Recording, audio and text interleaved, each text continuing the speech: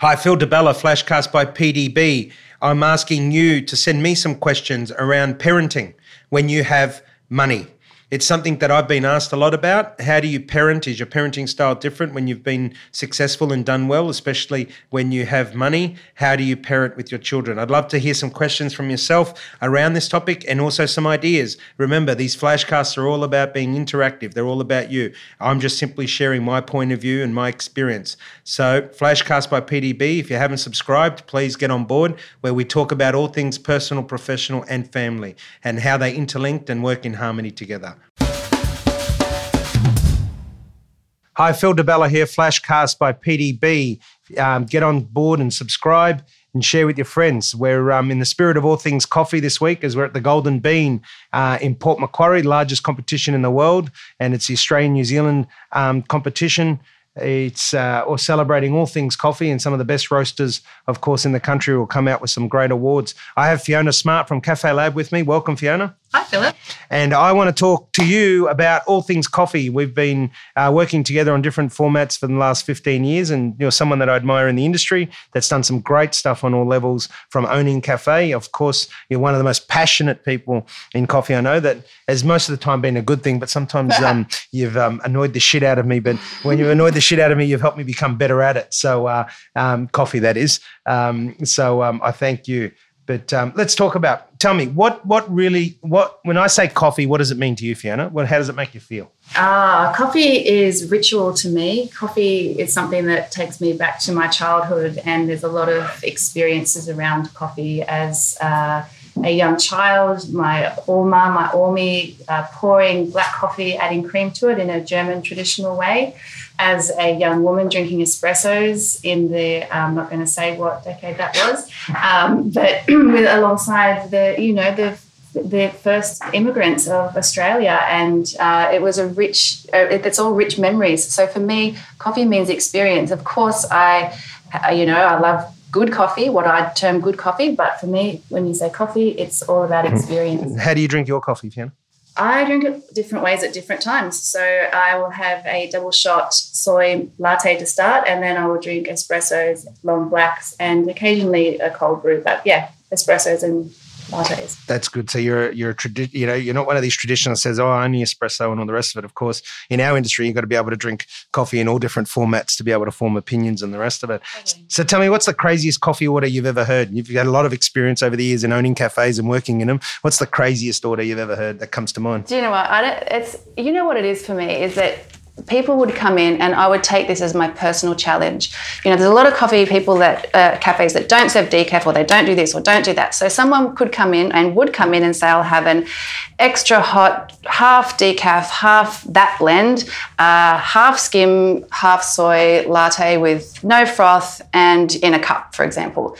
And, a lot of people would just be like, and of course, inside you're maybe rolling your eyes, but that would be my personal challenge I'm going to make them that coffee, and it's going to be amazing, because if I don't make that coffee awesome, then they're going to go down the road to some other place and give them the same order. So I want that customer to come back to me. So I would that's the craziest order. And you hear them all the time, not quite that extreme, but just give the customer what they want. Yeah, it is. And that's something I talk about. You've got to be customer focused. Unfortunately or fortunately, it's all about the customer. And if you don't have a customer, you don't have a business. So it's there's a good tip in there. But tell me, all these different stuff that people talk about in coffee, and we won't get into it because they're 10-minute podcasts, flashcasts, not 2 hours. And we could talk about different stuff in the industry. But I want to really hone in on one thing, which is the future of coffee.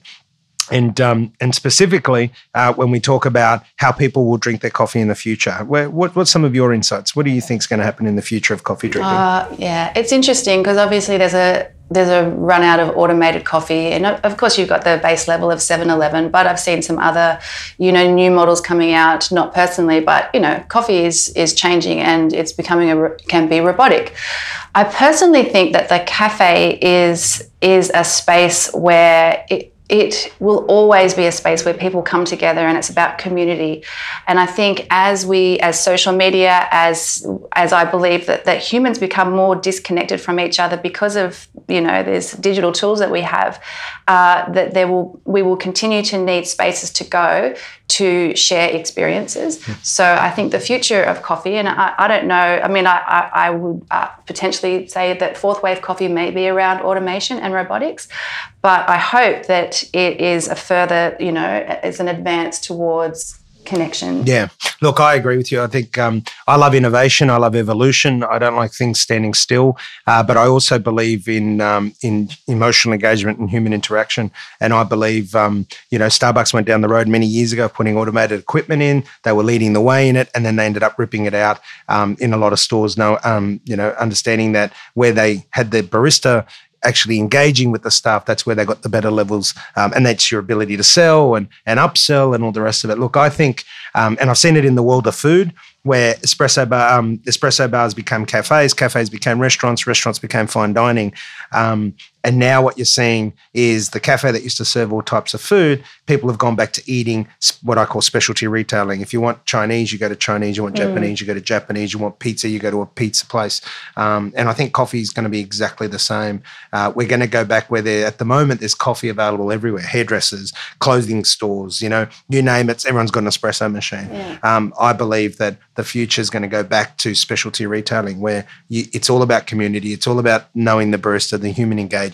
They might have tools to make things better or not. That's arguable, and I'll get onto that in a minute after an interesting conversation with one of the country's best baristas the other day. But to me, it's going to come back to what personally engages and what gives people that feeling of warmth and security that's in a coffee. Yeah, and I think, if I could just say that's around nicheifying. Like, things are everywhere. It's about knowing your niche, and I think that just furthers your point. Is you need to know what it is, who you're serving, and just own that niche. Don't try and be all things to everyone, because you're just going to get lost. Yeah, and so let's get back to that barista. So one of the baristas I admire the most, Mr. Rayhan East, when it ranked in the top 10 baristas in the country. We had an interesting conversation the other day, and I looked at his workbench, and I see every tool known to man sitting on that bench. And I said, Ray, I don't want to be an arrogant prick, but do you think you can honestly make a better cup of coffee than me if using all those tools? And his answer was no. And that wasn't a battle of, who's got the biggest ego. That was simply put that we've got so many more tools now to make coffee, yet all it's done is slow down the process. Yeah. Is that it doesn't necessarily give you a better cup at the end. And some are going to argue that I'm wrong, and I'm happy to, for them to have that opinion, but I haven't been proven wrong yet, because somebody using all these equipment, and we're talking about someone here who's one of the top 10 baristas in the country, we went head to head and made a coffee, and no one could pick who made which coffee. So the lesson out of that is, let's not complicate our lives and get caught up in the hoo-ha and the fanfare unless it's actually going to deliver a better product to the customer. The customer, when you walk into a cafe, does not want to wait 15 minutes for a coffee. Would I be right in saying that? Totally, yeah.